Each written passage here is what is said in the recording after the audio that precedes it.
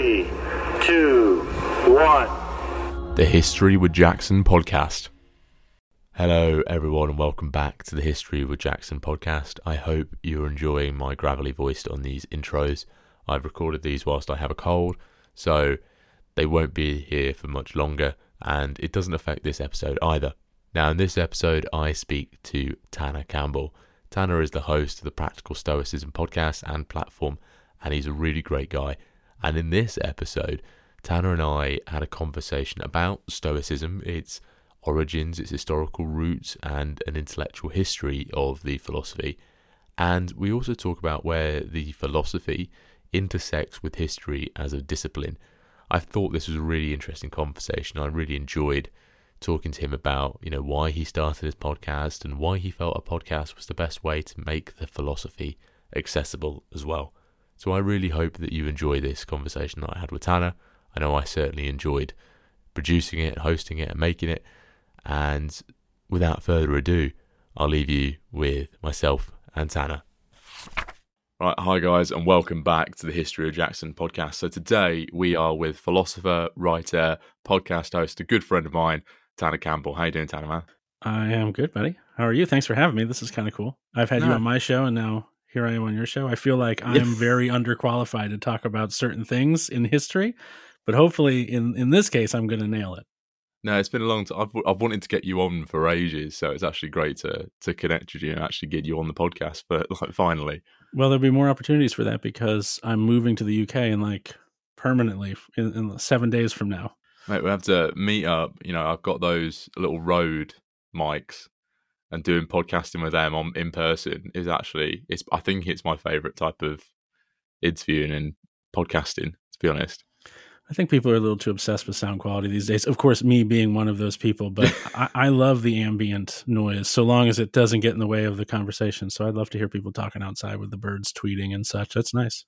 Tell you what, I think we'll try and get that sorted when you move over, once you're all settled in, obviously. So today, Tanner, I wanted to talk about Stoicism and history, and about yourself as well. So you run this amazing podcast called Practical Stoicism. I just wanted to ask you where the inspiration came from for that podcast, because I've followed you for ages before you started that podcast, and it would be really interesting to hear that story.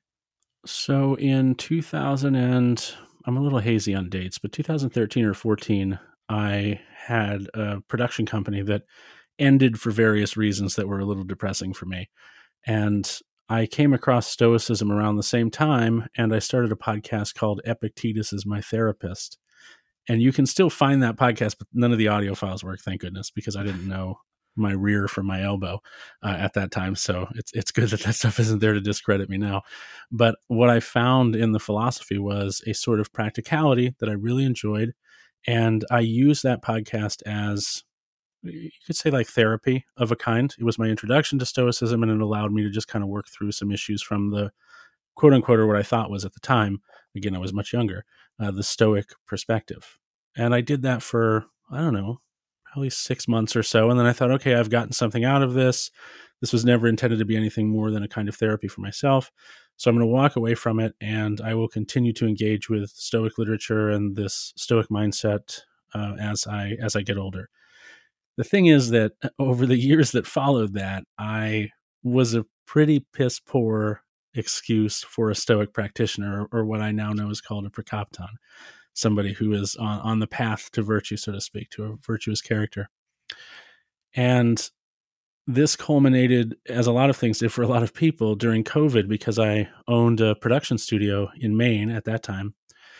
And COVID forced me out of that world, because it's kind of hard to put people in a recording studio when everyone needs to be, X amount of feet apart, or you're in some violation of a statute or something, and you're getting fined. So my studio, I saw the writing on the wall and decided, okay, I'm not going to go bankrupt here. I'm just going to shut the thing down and admit defeat rather than being proud and marching unwillingly towards a bankrupted end or something. So I did that. And in the fallout of that, I also, at the same time, the house we were renting, the owner decided they were going to sell the house.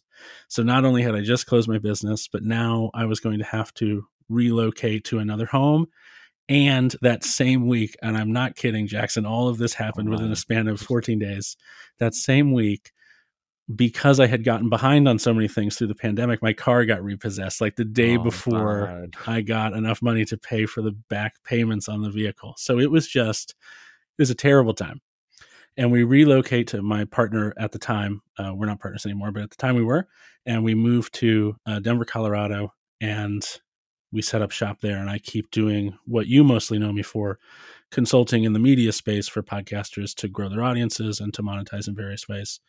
And I kind of limped along. But what I noticed in January of last year, so a little over a year ago now, I guess a year and a half, I had drifted so far from being in any capacity in control of anything to do with my emotions, anything to do with being careful about what I was thinking and whether or not those things were true, and if I was assenting to what are referred to in Stoicism as untrue impressions or inaccurate impressions.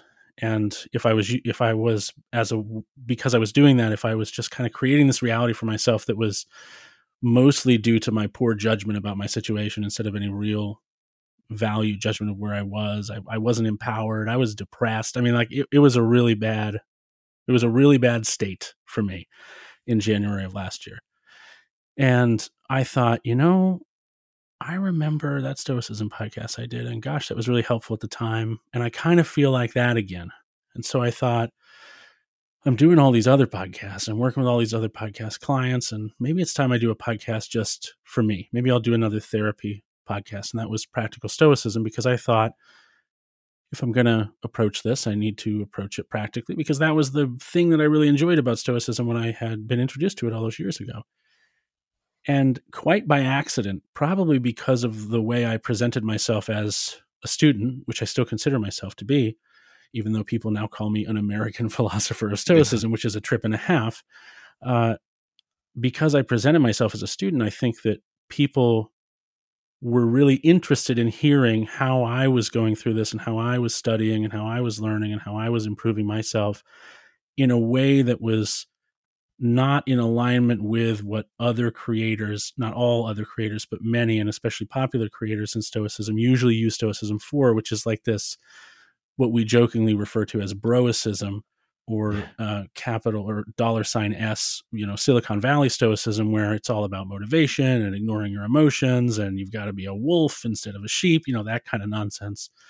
And I think I was one of, not the only, but one of very few people who were talking about Stoicism as a podcaster in a serious sense. So people latched onto it. And by, March, I had thousands of listeners a day. And then by June, I had like 300,000 listeners a month. And I was like, oh, this is an accident. But now that this happy accident has happened, people are starting to pay attention, especially ad networks and things like that. And I wound up signing in October of last year with a network called Glassbox, and philosophy and Stoicism became my full-time job. Now, the minute that happened, I thought, okay, I'm very much in this capacity being trusted by nearly 500,000 people. And, I've really given this a very honest effort, and I study pretty hard. But if I've become now a resource for people to go to learn this stuff, I have got to be more, I've got to put a full-time effort into learning it, because before it was therapy. Yeah. And it accidentally got popular, and I wasn't at all spending 40 hours a week on learning or establishing better Stoic practices or studying the text. And now it was my full-time job. So now I should be. And around that time, I met who is now my co-host, Kai Whiting, who's also a professor of, he's an engineer and professor of sustainability and also of Stoicism at the University of Louvain in Belgium. He took me on as a mentor, and we kind of hit it off as a friendship. And then through that mentorship and through me learning more and more, we just kind of became fast friends. And he's now a regular fixture on the podcast. So he and I discuss Stoicism in what we consider to be a traditionalist way, the way the ancient Greeks or ancient Romans would. And we try to help young people, young males in particular, although around 15% of our audience is female. We try to help young people realize the importance of developing good characters, because that's really what we feel the purpose of life is. And we're one of the only podcasts doing that. Yeah, I mean, I'm on the Discord community that you built for that podcast and that community, and seeing the way that you're all interacting with each other and enforcing Stoic practices within the community is really nice to see, that you're all working together. And I see a lot of parallels with the way I came into podcasting and the way I came into doing what I do with the way that you do. I felt, feeling quite lost at a point, during the pandemic, and not knowing what I wanted to do and staying in touch with academia. That's how this came about. And it's very similar, to how you came into it. And even though I knew you from Good Morning Podcasters, which is how I've learned a lot of what I do. Some people might, listening to this conversation, might not know what Stoicism is. So could you just break it down as to, I know we've touched on a few points in it, but just explain what Stoicism is then. So Stoicism is an ancient Greek philosophy founded by Zeno of Citium in 300 BCE, roughly. That's kind of the accepted date. He was a Phoenician, and he was shipwrecked, and he didn't know what to do after being shipwrecked. There's a lot to this story, but you can YouTube it. It's a fairly well-known story. And he goes to the Oracle of Delphi, and the Oracle of Delphi says, well, you got to make some changes. She offers this really famous advice: take on the pallor of the dead, or take on the color of the dead, which for whatever reason, Zeno took to mean I need to read the old dead philosophers. And so he does that, and he meets Crates the cynic in a bookshop quite serendipitously. It's a very meet-cute moment for Zeno and Crates. And that leads to him studying as a cynic, and then parting quite dramatically, from what I understand, from the cynic school to found his own school around, again, 300 BCE. And the whole purpose of Stoicism, as according to the ancient Stoics, is the attainment of virtue, which to the ancient Stoics is considered to be a certain kind of knowledge. Specifically, it's the knowledge of how to live excellently or well. It's the knowledge of how to live appropriately, or a good life, the right way. And that manifests in purpose, as the aim of Stoicism is to develop a virtuous character, to become essentially a sage. And while the aim of Stoicism might be to become a sage, the point of it is found in a practice called prosike, which is the act of paying attention. So Stoics spend a lot of time thinking about the emotions they're having and reasoning through whether the emotions they're having are appropriate emotions, and whether they lead to the assenting to rather, impressions that they then kind of internalize as opinions about what is real and what isn't. And so Stoics are often misconstrued as these kind of emotionless people, but really that couldn't be further from the truth. We spend a lot of time examining our thoughts, emotions, and attitudes, because we also believe that the only things that anyone is able to choose, sometimes that's translated as able to control, things which are within our control and which are not. I like to say things that we have the power to choose and things we do not have the power to choose. That the only things that we have the power to choose are our own actions, our own attitudes, our own thoughts, and to some extent our own emotions. So there's a difference between, for example, proto-emotions, like somebody jumps out from behind a dark corner and scares you and you jump. That's not because you're not stoic. It's because you didn't have the opportunity to notice the emotion and kind of, let's say, analyze it and decide whether or not it was an appropriate emotion. So some emotions we have control over, but not all. It's quite an interesting way of thinking and looking at your life, and trying to be prepared for things in a way, by being able to think through and analyze. Now, you mentioned it's come about in 350 BCE. I'm quite interested. 300. Oh, 300. Sorry, 300. Do you want to retake it? It's okay. I'm trying. I want to look at how Stoicism intersects with history, because this is a period where I don't know an awful lot about. I'm trying to learn more about myself, and it's these these philosophers of these periods are incredibly influential. And it'd be interesting to know what your thoughts on how they intersect. Well, I will be the first to admit that I am no historian. Yeah. In fact, a great historian of Stoicism is a man named Donald Robertson, specifically as Stoicism relates to Emperor Marcus Aurelius, who is perhaps the most, certainly, perhaps only slightly arguably the most powerful Stoic that ever existed.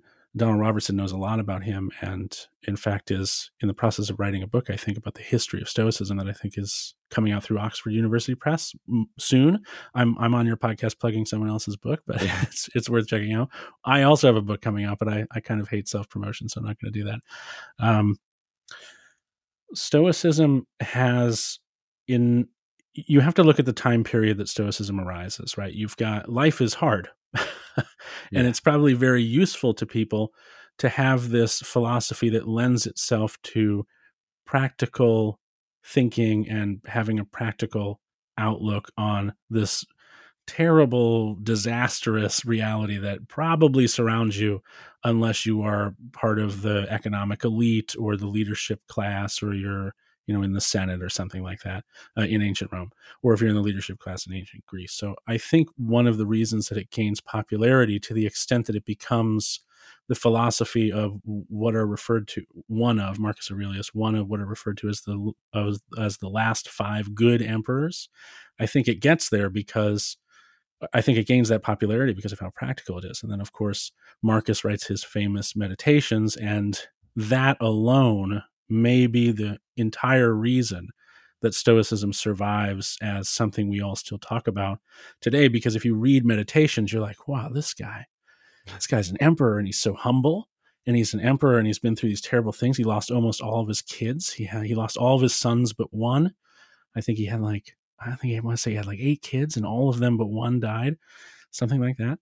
And he somehow was able to remain sane and measured, and was by and large a pretty great emperor as far as emperors go. Yeah. So much so that he's identified as one of, like I said, the last 5 good emperors, or the 5 good emperors, which is pretty amazing.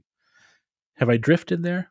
No, it's completely fine. No, it's I think it's a good point to bring, actually, looking at its influence across history as well. Because when you look at Rome, and I've had several conversations with Dr. Simon Elliott on the podcast about Rome, and you look at the emperors, and there was so many terrible emperors who were just horrible people, and their influence on society and their influence on history actually is led to them being usually the ones that we remember, and sometimes we idolize because of their party-like status. They held parties like this, like so big that so many people came to, and they drank vats and vats of wine, or they're remembered because they had such a short reign, or they killed so many people. And it's interesting to see how that legacy from Greece and its inspiration for certain emperors has led to them being remembered as one of those 5 great emperors. Well, what I really like about Stoicism, I like a lot of things about it. It's my entire life at the moment. It's that what a powerful thing to believe that the only good, and the Stoics did say that virtue was the only good, not the highest or one of, that the only good is a virtuous character. Virtue is the only good, and so a virtuous character is good. Imagine how that changes the way you interact with and decide anything. If your number one goal, your only goal, is to become a good, capital G, as in virtuous person, all of a sudden, when presented with a life-threatening situation, it doesn't become about, well, will I survive if I do this action, or will I die? It becomes about, what is the appropriate thing to do? What is the thing I should do in this situation based on my roles, based on my ability, that would be the good, the virtuous, or the thing approaching virtue thing to do? Imagine having an emperor like that. That's what you have in Marcus Aurelius. Imagine having a citizenry like that or a soldiery like that. Zeno actually wrote a republic in the same way that there's a Plato's republic, there's a Zeno's republic. We only have very few fragments of it, but Zeno's republic is that all of the leadership are sages, and there are no laws. It's almost like it's kind of like not chaos, but oh gosh, what do they call it's almost anarchism in the sense that there are no laws, there are no rules, there are just things that happen and people reasoning through them with virtue at the center of that reasoning in real time, which is, of course, probably not a very practical, right? These utopias, these republics never seem to emerge, but it's a very nice idea that our focus isn't, let's see how much money we can make, or let's see how many kids we can raise, or let's see any other goal, how many businesses I can make. Instead, it's how can I, based on my resources and my capacity, how can I be a virtuous person? And that's your lifelong aim and goal. And I don't know another virtue-centric philosophy that does that, other than perhaps, ironically, cynicism. But cynicism doesn't have the social component. Stoics thought that we were part of a cosmopolis or world city, and so we had a responsibility to society, whereas the cynics believed virtue was the only good, but they didn't have that. They didn't have that concern for participating in society. They might have said, virtue can be had by yourself living in a pot over here in the street, as Diogenes did. So I think the powerful thing, and perhaps the thing that people really latch onto when they get past that Broicism bit of Stoicism, is the realization that, wow, this is all about developing a good character. And I said before that there's not another virtue-centric philosophy that really says that, because the only other virtue-centric philosophies that I can think of off the top of my head are usually religions. And religion cares about virtue to its credit, but it cares about it for a very interesting reason. Yeah. Right? The Stoics care about virtue because, well, it's a little bit complicated, but there is a God in Stoicism. It's just not the same God that you might find in an Abrahamic religion or Buddhism. There's no afterlife, no things like that. In fact, the God of Stoicism is not supernatural. It is, in fact, the universe itself. So this might freak some of your listeners out. This might sound a little bit weird, but the Stoics viewed the universe as a type of animal. Now, that's the part that people might, if I don't finish this sentence, people will think that that's weird. But essentially what they're saying is that there are zebras. Those are a kind of animal. And there are giraffes. Those are a kind of animals. And for some reason, I have a predilection for African animals, I guess. So I'll just say there are also polar bears, and that's a kind of animal.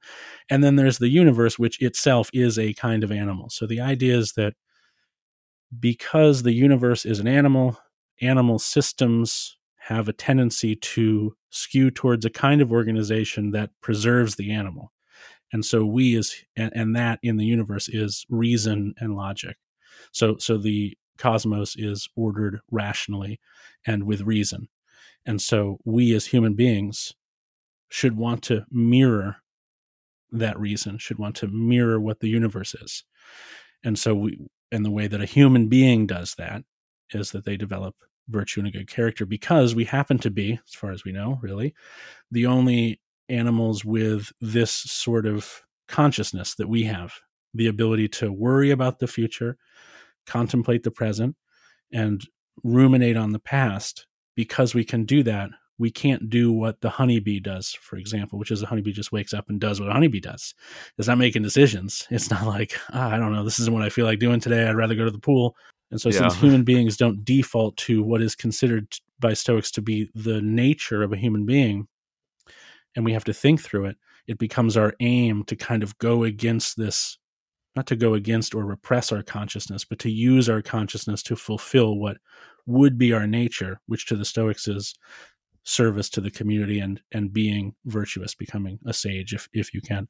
So so other religions don't say that. Other religions say the reason that you develop virtue, or the reason that you act virtuously, is, well, because if you don't, there's going to be some serious ramifications for you not doing so.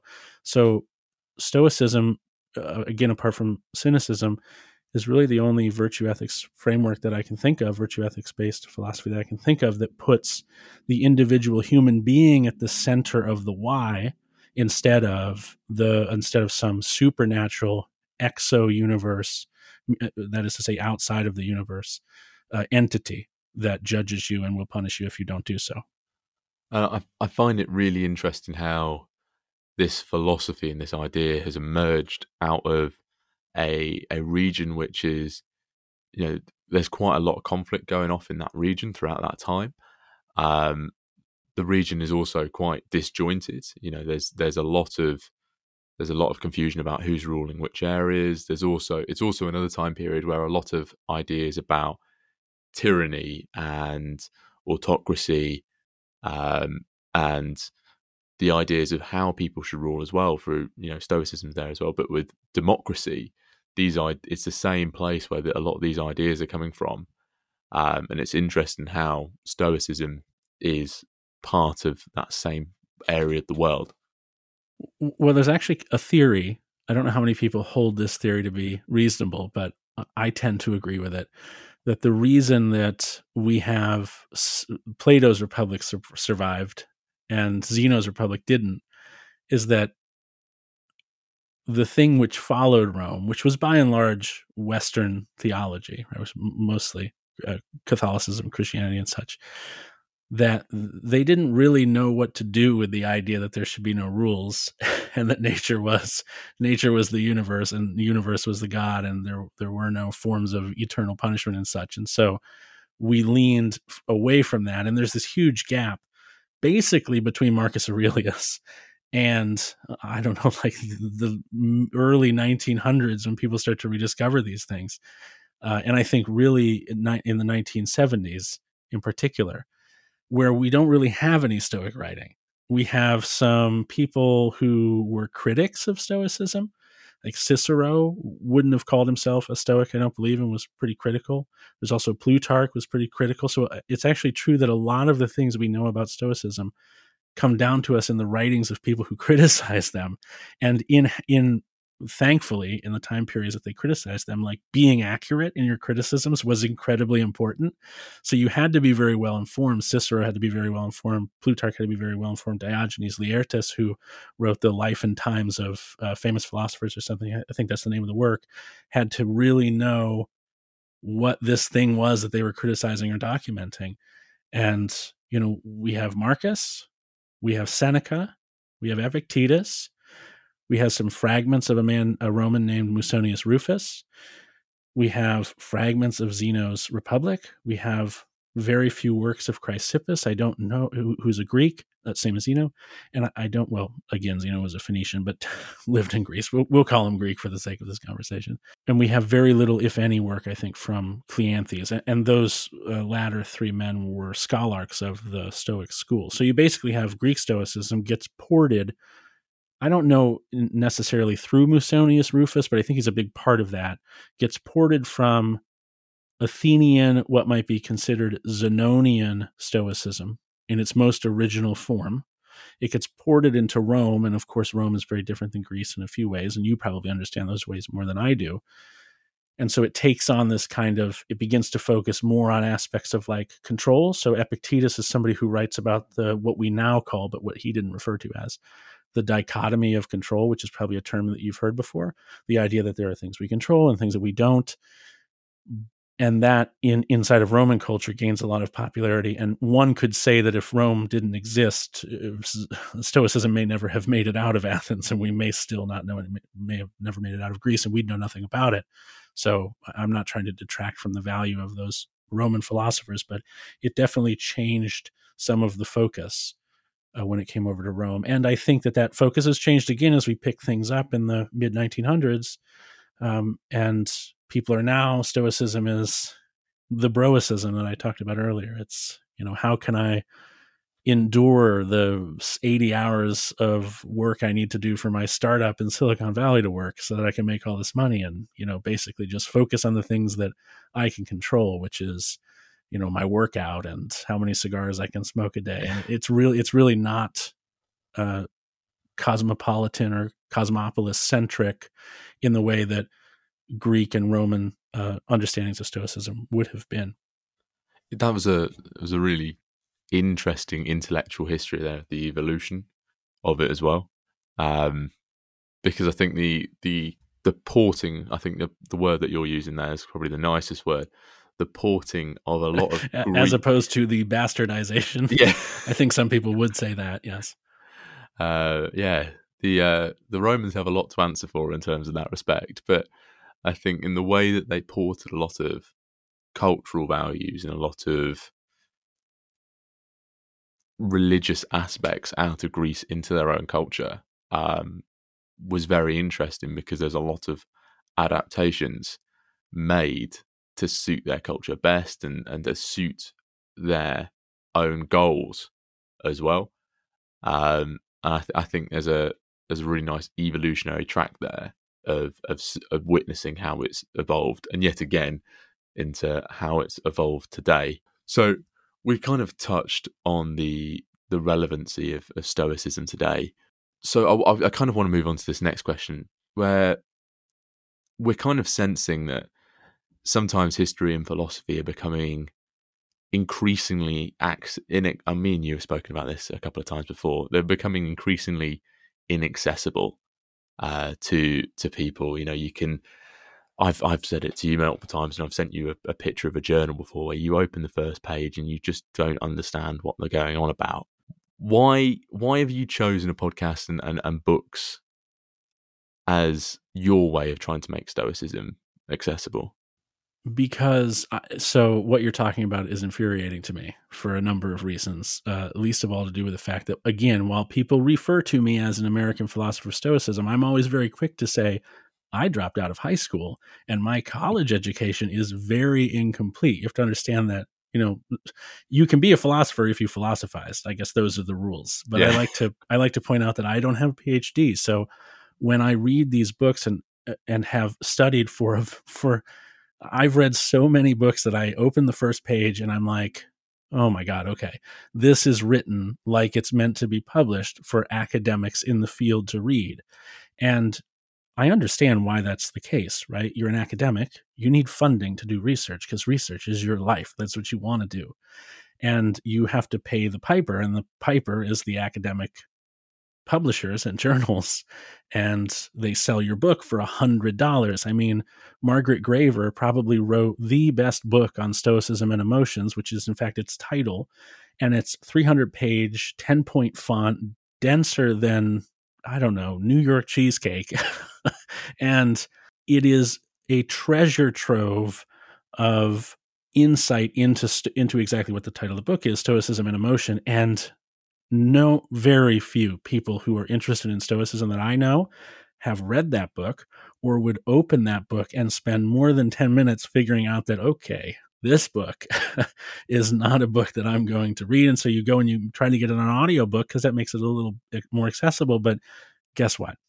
That book and most books at that level are not turned into audiobooks. And so they become these really daunting, almost like tasks that you have to get through. And everybody's like, okay, well, I don't want to get into Stoicism if it's going to be that deep. So instead I'll consume it from places like Ryan Holiday, or I'll consume it from places like Tim Ferriss. And they may have very fantastically deep understandings of Stoicism, but their content suggests that what they're trying to do is, to some extent, especially this is the case with Ryan Holiday, make a living off of the not as deep surface level stuff, because they know, as you've just pointed out, or at least hinted at, they know that if they go deep, nobody's going to really listen because that's boring.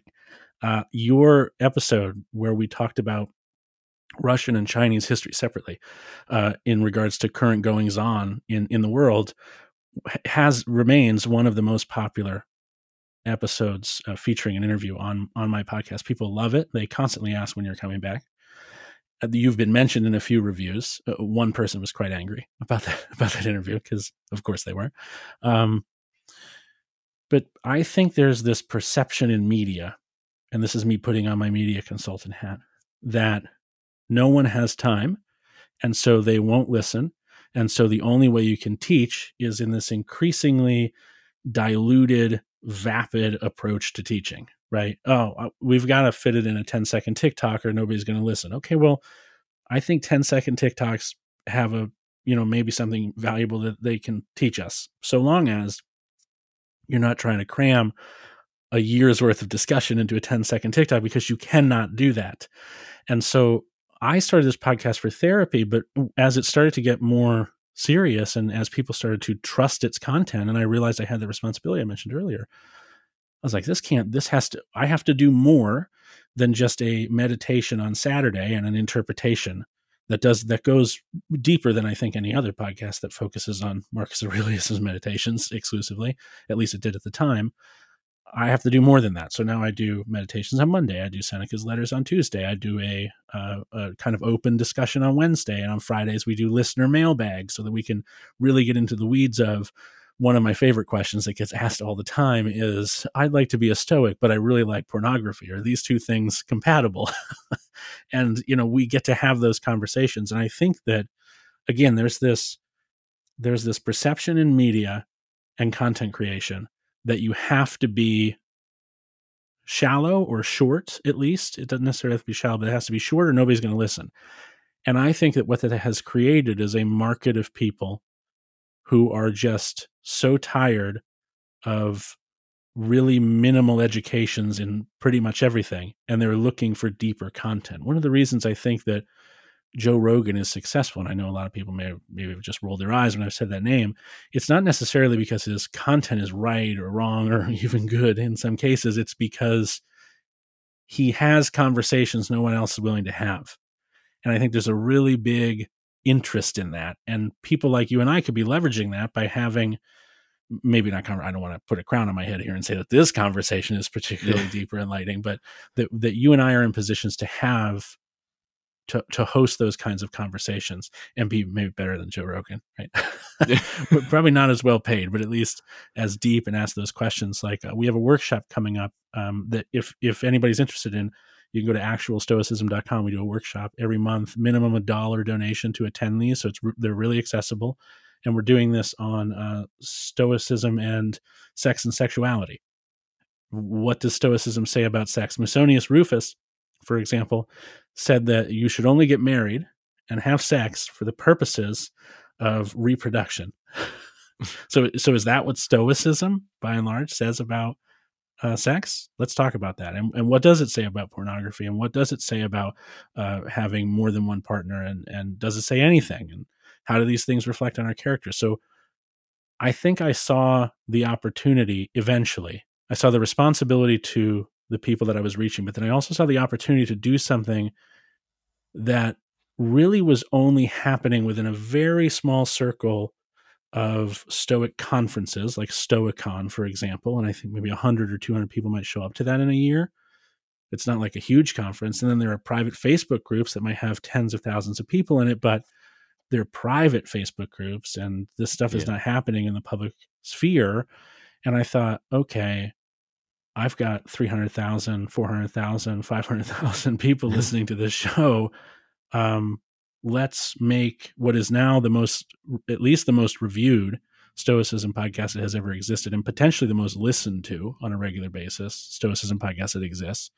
Let's make the default Stoic conversations be more colorful, be more like examining, okay, yeah, we get it. You're really tough if you're a Stoic. Right?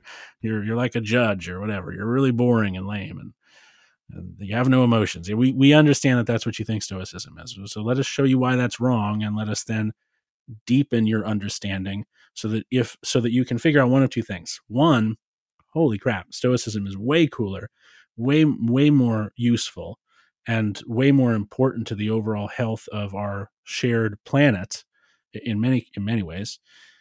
Or Stoicism is actually kind of lame now that I really have a full understanding of it, and I don't want anything to do with it. I'm going to go find the thing that's really for me, because either one of those things is a good thing to figure out. Because watered down half Stoicism or quarter Stoicism is not, sure, it's helpful to be resilient, but that's not actually the point of Stoicism. Resiliency is a side effect of developing a virtuous character.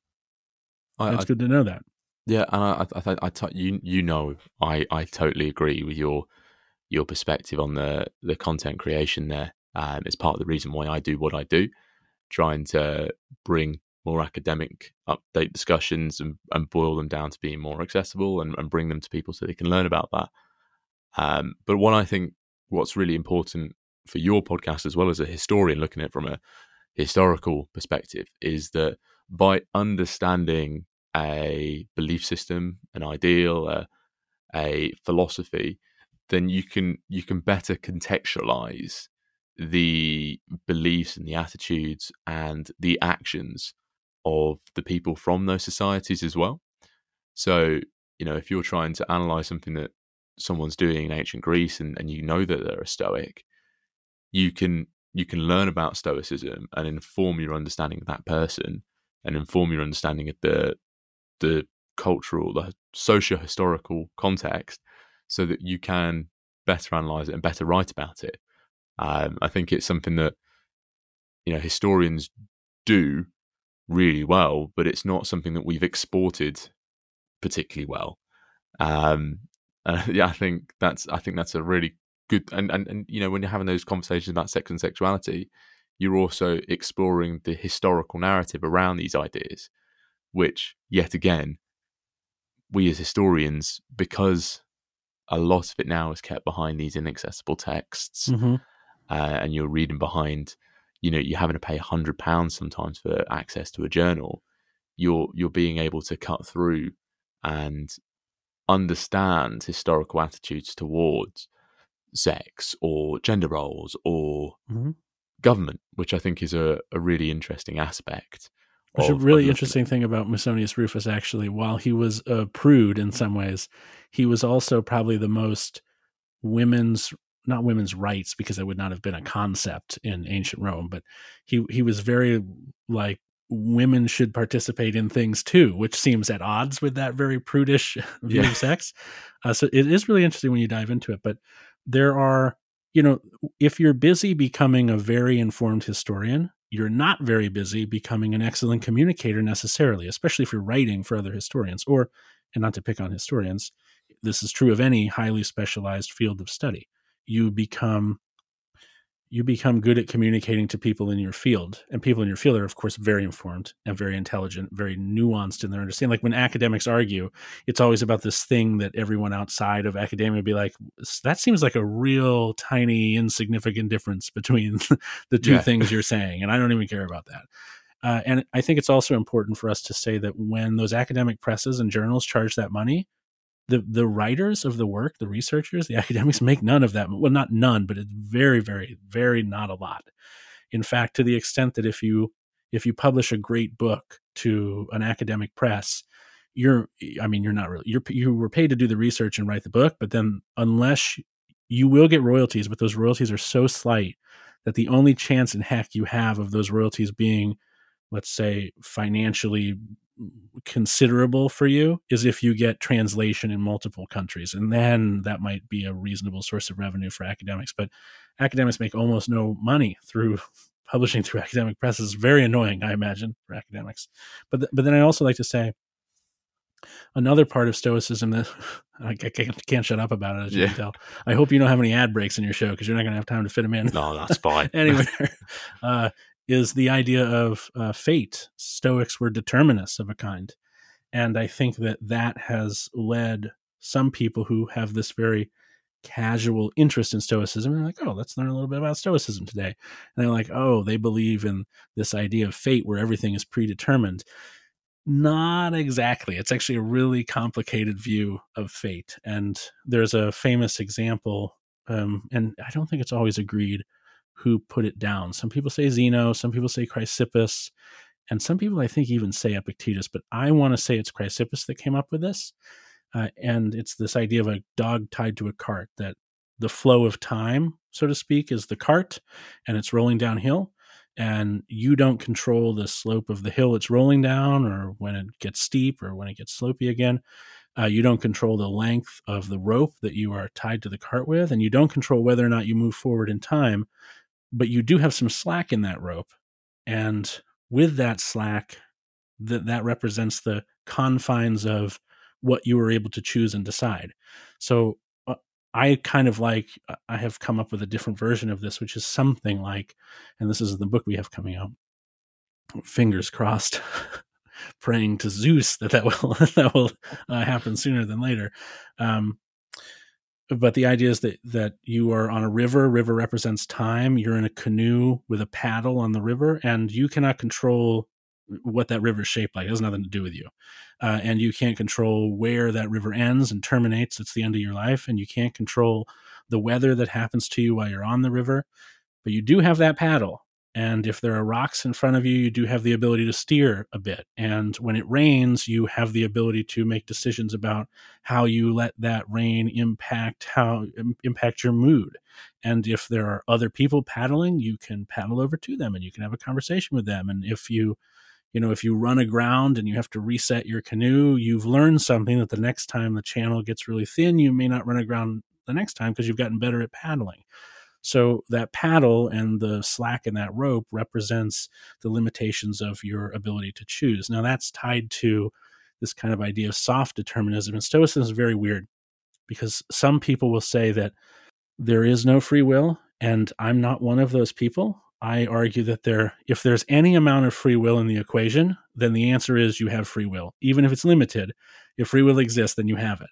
And so the Stoic idea is that everything that happens to you does have somewhat ancient, not to coin a History Channel television show name, but does have ancient origins in that everything that happens leads to everything else in one way or another, whether it's a large impact or not, right? We had dinosaurs, then we had a meteor, and then we didn't have any dinosaurs anymore. And there being no dinosaurs is the result of there being a meteor. And the position of the Earth is the result of somehow the Big Bang. And the meteor's position is also the result of that. So there's this loose connection through time of cause and effect. Everything is connected in that sense. But human beings, because we have this really weird version of consciousness where we can ruminate and we can fortune tell and we can reason, we are like these little organic decision-making machines. So everything leads up to us having a thought. And while it's in our brain, we have control over what we're thinking. But then the second we make the decision and take the action, so I'm thinking about whether or not I should kick a can down the street. I have full, complete freedom of will to decide to kick that can. But the moment I kick the can, that's it. Now it's back to fate, and I have no control whatsoever because the can will roll one way or the other. And some of that has to do with how hard I kicked it, but some of it has to do with whether the wind's blowing. And some of it has to do with the pitch of the hill that it's rolling down. Some of it has to do with the kind of shoe that I was wearing, right? So it's this really complex idea of fate, but the Stoics were determinists. But there's a little bit of free will in Stoicism, and I think academics really hate when I say that, but that's how I feel about it. I think that ties in really nicely with history, where one small event can lead to massive events happening in the future. If say, this is a really rudimental one, but if Henry VII's son, Prince Arthur, hadn't have died, would we have had Henry VIII? Would we have had the Stuarts? Would we have had the Republic era of Oliver Cromwell? And if Henry VII's wife wasn't drunk that night, she would not have tolerated having sex with Henry, and he would have never been born, right? Like it's all this. It's very, it's all strung together in a really crazy, weird, wonderful, weird way. And I think that's a nice point, Tanner, to now move to the fun question that I do for all our guests on the podcast. So you have started this other Instagram account, which I absolutely love, which is your Tanner's Trips Instagram. So you travel a lot. You've been going to a load of places recently. What has been the 3 best places that you've visited and experienced? Ooh, okay. So the first one is the first time I ever traveled out of America, and it was back in 2011, because I'm pretty sure the Haiti earthquake was in 2010. And I went the following December to install water filtration devices to try to combat what at that point had grown into a cholera epidemic. I don't know the rules. And that trip was life-changing because, I knew that there were places in the world, like I had an idea of what Haiti was, what condition it was in. And when I got there, I was absolutely right about that condition. But there was something about seeing it, and importantly, meeting the people who, I think in that trip, there were 2 events in particular where we went to a small seaside village called, I want to say it was called Persine, and it was all this tin-sided ramshackle housing and, a slum in every sense of the word. The dirtiest you could imagine it, double it. It was terrible. But there were happy kids with a bubble machine. I don't know who gave them the bubble machine, but they were so happy, and people were going about their lives in a way that suggested they were grateful for their lives. And at that point, I don't remember how old I was. I was born in 83, so you could do the math. So hopefully somebody can do the math. I had not been introduced to Stoicism at the time, and I remember just thinking, like, how in the world, how could you possibly be like, this is terrible. You're in a terrible situation and you're playing with this bubble machine. This is insane. The parents are happy, kids are smiling, everybody's having a good time. This doesn't make any sense.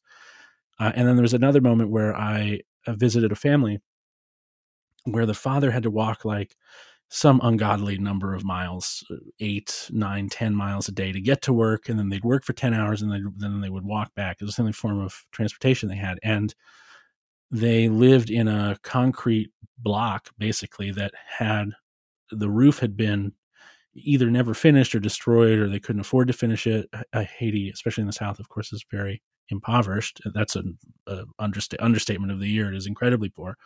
And there's a lot of Chinese aid and U.S. aid tarps and tents that you can see pretty much everywhere, especially following the earthquake. And this house with no roof has a blue tarp over it, a U.S. aid tarp, I think. And I don't know if you've ever been under plastic, but it's like an oven. And, Haiti is in the Caribbean, so it's hot. It's very hot. And these people are, just getting dehydrated because of the sun, and then they're drinking water, which is infected with cholera, which dehydrates them further, and which gives them diarrhea, which dehydrates them further. So then they have to drink more water, which is like this terribly vicious cycle.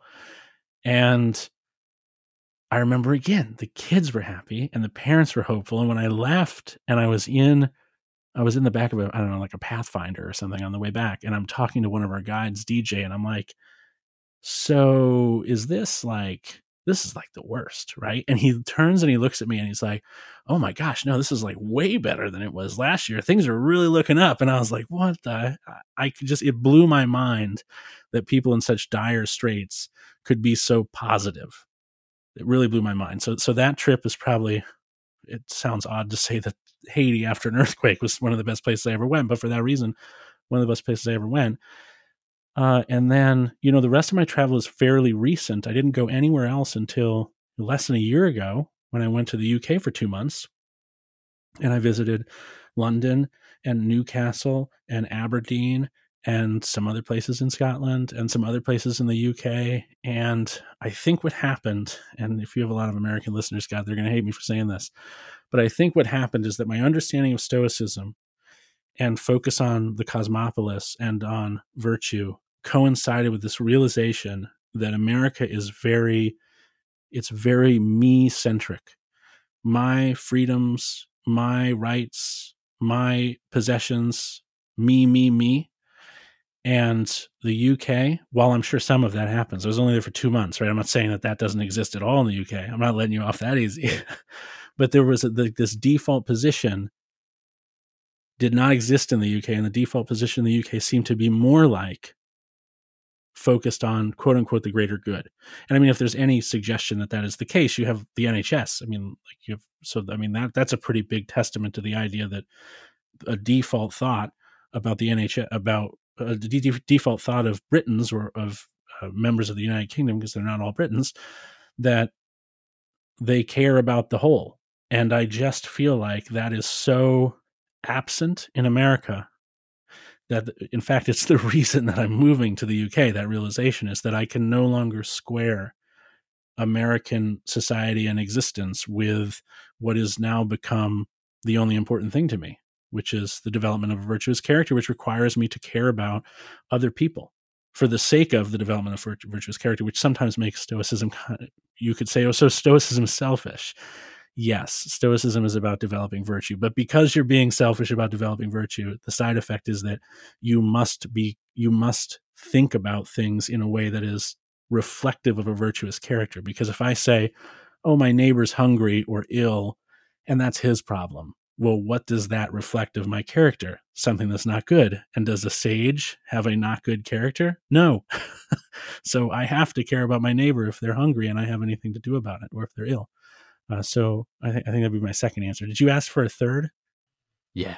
Let's have even though those are two very profound experiences. Okay. Let's say a third. I'm in right now. I've visited my dad in North Carolina, and I will tell you that I didn't realize, even though I spent 20 some odd years in Florida, which is technically the South, but I think it's a different kind of South than the Carolinas are, that it was recently 4th of July and everything has been closed for a week. And there are no sidewalks in North Carolina. It seems like I'm walking around cities and I just hit grass patches, and it's not a very walkable area. And I think I've realized that, man, America doesn't really value, it seems like, walkability very much either, which is something that the UK really seems to value a lot more. Like, my average steps in the UK were like 12,000 steps a day, 20,000 steps a day when I was in London. And here I'm trying really hard for them to be like 8 or 10,000, but it's like I run out of sidewalk. There's nowhere to go. So, this sounds a little bit like America bashing, and I guess maybe that's just the mood I'm in, because it's 90 degrees and the humidity is 90% and there's no breeze and there's nothing to do. And so I'm feeling a bit ornery, but I don't know. I think that my travels have led me to believe that I am part of the cosmopolis and not part of just one in particular country, because that's where I was born, or that's what other people think I should be. And I think that's probably the biggest benefit of traveling. In fact, Kai and I just talked about this on a recent episode of the podcast, where the number one way to act more stoically, perhaps, or to put yourself in a mindset where you are practicing proseke, which is the art of paying attention to our thoughts, attitudes, and actions, is to travel. Because if you travel, you are necessarily put into contact with people you would have never been put into contact with if you hadn't traveled, and that provides you with more information. The more information you have, the more adequately and effectively you can think about your thoughts, actions, and attitudes. You become a more well-informed, well-rounded person, and that ultimately serves the Stoic trying to develop a good character, in my opinion. Sorry, America. I love you for other reasons, just not for these. Yeah, I think there are three really, really profound experiences, and they're really interesting to hear about as well. And yeah, you better get used to walking, because everything is within walking distance here. So I'll tell you what, I went to Durham like my second week there, and Durham is extremely hilly, for one. And the train station at the top of the hill, which I thought was amazing when I arrived, because I'm like, oh, look at the view. Durham's so pretty. Look at these castles. And then I walked down the hill, walked around Durham for like 6 hours, and then realized I had to walk back up a very steep hill to get back to the train station. And I was not happy about that. Although here's the one criticism I have of the UK so far. There's very little accessibility in the UK, physical accessibility. If you're somebody with a wheelchair in particular, it's probably hellacious. And that's only because everything is so old that there's a historical value to a lot of buildings. And so the argument of, well, let's put in a wheelchair lift becomes a very difficult argument to have if, in order to do so, you have to knock down a 3,000-year-old wall, right? Yeah, that was part of a Pict colony or something. Like, it's pretty... But that's really the only thing I noticed where I was like, America's got the UK beat on this. Yeah, we don't have the room to be building, having gone to the US quite a bit, to be building these massive ramps that you guys have going like three back and forths. We do have like 40 foot of ramp to the entrance, so that's true. We do. Yeah. So yeah, I think that's going to be a good. I think they're three good experiences. That's what I meant. So obviously, people have enjoyed listening to you, Tanner, and me talking about history and Stoicism together. And I think we've definitely experienced and highlighted there's a massive overlap between the two, and just as disciplines, there's a massive intersection. So if people want to find you online and listen to your podcast, where can they go? And I know you're going to say not all major podcast slides. If all your American listeners want to send me hate mail, they can I'll provide that. Sure. Tanner@nosages.com. You can email me if you have any questions about Stoicism or if you want to get angry with me. There you go. That's my personal business email. They're one and the same. But if you're looking to connect with me on social, I have recently made the decision, actually. I really thought Elon's acquisition of Twitter would sort itself out after enough time. So I stuck on there. I even paid for a verified badge. I was trying to be a good sport. And today I was like, no, I can't do this anymore. It's like, there's no point in me being here. My audience isn't here anymore. So I deleted my Twitter account, but I do have a T2 account and also a new Instagram, what is it called? Threads account. So you can find me on T2 by going to t2.social. You can find me under Tanner. I've been there early enough to get that. And you can follow me on Instagram or Instagram Threads at Tanner Thinks. And if you want to listen to the podcast, which is probably the thing most people want to do at this point, is that you can go to stoicismpod.com, and there's links to all those things there and other things as well, like our Discord community and such, which Jackson is part of. Or, you could find us on Substack at stoicismpod.substack.com. So just stoicismpod.com will find you links to all the things you could possibly want from me. And hopefully you'll go to that and we'll connect. And I certainly recommend listening to Tanner's podcast and joining that Discord community, because they're a great place to be and everyone's really supportive. So, and the podcast is incredibly informative as well. So I definitely recommend listening and getting involved, because I know you're going to like it. And if you have enjoyed listening to this episode with myself and Tanner, please consider supporting myself by subscribing to History Jackson Plus on Apple Podcasts. Well, thank you very much for coming on, Tanner. Thank you. And everybody, subscribe to him. Subscribe to Jackson. Jackson puts a lot of work into this, and he deserves your financial support. If you can afford it, don't mooch. If you can afford it, give him a few dollars. He's earned it.